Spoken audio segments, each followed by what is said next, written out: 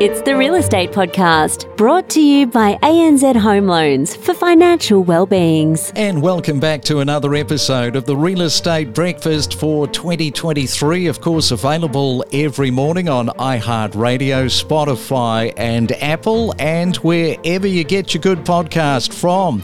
It is Tuesday. Nice to get Monday out of the way. We are up to March the 21st for 2023. And coming up this morning, now we're going to be focusing on Adelaide once again with our podcast series, Adelaide Easy Property Buying. And Kate Fuller is joining us. And a very good morning to you, Kate. Welcome to the Real Estate Breakfast. Morning. Thank you for having me. And I understand that the Fringe Festival, the largest open access arts festival in the Southern Hemisphere, is winding up or has wound up? Yes, just over the weekend was the last weekend. It's been running for the last month. So lots of good times, lots of artists and people visiting from all over the world and interstate. It's been a great amount of fun happening here in Adelaide. And what does that mean to Adelaide? Because I would imagine that's one thing on the calendar that Adelaide people really look forward to each year. We sure do. So I guess the streets in the east end of the city are always packed with the good weather. We call it Mad March, but it actually starts mid-February. And it's just a great time that you can get out and see different performances, whether you're into cabaret or whether you're into musicals or anything in between, lots of different experiences. All right, so that sounds pretty good for Adelaide. We'll come back to Kate in just a moment on the Real Estate Breakfast. Every morning from 6 a.m, we bring you the latest real estate news with diverse perspectives from leading industry experts. We deliver the most property podcasts across Australia every week. We're a lot more than just real estate. Available for breakfast from 6 a.m, then on the drive to work, or in your ear at the gym. In fact, wherever you go, we're available 7 days a week. Only on the Real Estate Podcast. Well, regardless of the interest rate hikes, it's not stopping some wealthy individuals in Sydney from making a significant profit from flipping their residential properties. Now, get a load of this. Domain ran a story yesterday about a property that sold for a price in the double-digit millions, which is more than twice the 4.52 million that they paid for it in 2020. More than twice. The apartment underwent a redesign, and Records, Domain says, indicated that it was sold only after 4 days following the renovation. Wow, that is a staggering amount of money. And if you are celebrating a birthday today for March the 21st, why don't you buy yourself a lotto ticket? You might too be in the millions. If you're celebrating your birthday, many happy returns. You're celebrating with Tim Cook, the CEO of Apple, who is turning 62.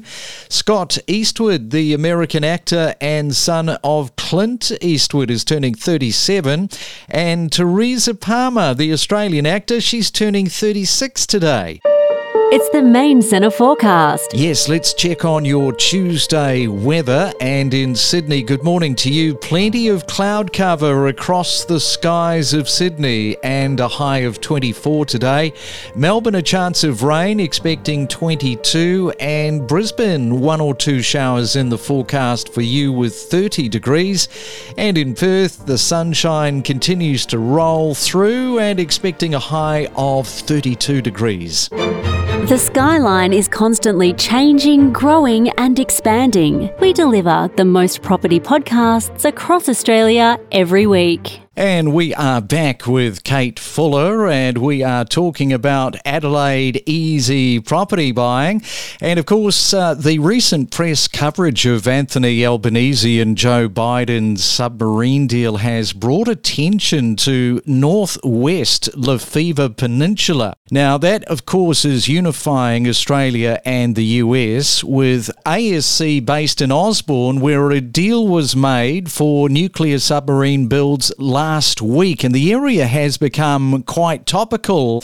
And maybe, Kate, if we start with the area itself, it's loved by families and it's very much underdeveloped. So what can you tell us about the area, because it is close to the CBD? It sure is. I mean, I love this area. I've felt that it's always been undervalued and never really understood why. So where else in a capital city can you be on the coast or just inland from it and also be an easy 20-minute commute to the CBD with price points being so achievable? The area itself, it provides all that families and young couples and retirees are after, and it's untouched. So in a way that it still has all facilities at your fingertips, but the main suburbs haven't become overly commercialised like some other well-known beach suburbs. They still have their charm, and the community feel in amongst those is second to none. So Semaphore, as an example of a suburb which is just on the coast but quite close to Osborne and the ASC, has always reminded me of a country beach town but still provides that public transport and delicious eateries and hotels and all the day-to-day requirements in way of grocery, shopping, health and medical, with beaches being arguably some of the best family-friendly ones found in Metro Adelaide.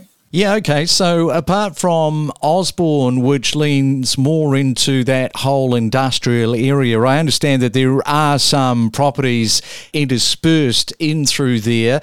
There are some other areas close by. Typically, what sort of properties are found there? Because there will be people listening thinking, okay, well, what sort of opportunities have we got? Yeah, there is a wonderful mix of properties within the suburbs surrounding and adjacent to Osborne, from tree-lined streets with over 100-year-old character buildings in way of bungalows and cottages, basket range, stone-fronted and solid brick builds, through to newer builds that have been recently developed. There's also the unique conversions in churches and warehouses that pop up from time to time, which is always special to see. The character homes are often found on 600 to 800 square metres of land, and to be able to purchase this and be within walking distance to the beach for under 1.5 million is pretty outstanding. And then further inland, some of the block sizes come down slightly but still provide space for the family. And there are also, Kate, some other areas that I think the listeners will be quite interested to hear about. These are suburbs like Royal Park, Hendon, and also Albert Park. So what can you tell the audience about these particular suburbs? Yeah, so these ones, they're further inland a little bit and the block sizes come down slightly, but they still provide space for family. That pocket, along with Alberton and Cheltenham and Queenstown, have run under the radar for such a long time but provide a lot. They've got beautiful streets in each, playgrounds and parks and lovely local schools, which make it perfect for families to enter the area. Yeah, so the thing about Adelaide is it's still growing. It's on the march as far as growth is concerned. There's investors that are turning up in their droves as well. So let's have a look at the average return for investors, but perhaps in these areas that you're talking about, still plenty of room, I'm guessing, for growth. There sure is. So if we looked at data, the average gross rental yield for, say, Largs Bay is 3.37% and Alberton is 4.09%. Between the carefully selected properties that we have purchased for clients in the last 12 months or so that have ranged from anywhere from a unit to modern builds and character up to just under 900,000, the average gross yield we have achieved is 4.6%, which sits really comfortably for many investors given the location and the capital growth prospects. With capital growth, there's definitely going to be more of it. I mean, why wouldn't there be? Seaside suburbs will always have high demand, and while other areas of Metro Adelaide become out of reach for some, purchasers will look to areas that they hadn't considered previously and will give them the same or if not better lifestyle options and value for money. And with the added demand due to the announcement of the nuclear sub deal, with jobs involved ranging from labour to engineers and managers, there will be demand in many different price points, seeing only positives for those already in property in the area. But it's never too late. I think there's a really long way to go in these pockets. Yeah, so as I mentioned, a huge announcement by Anthony Albanese and Joe Biden.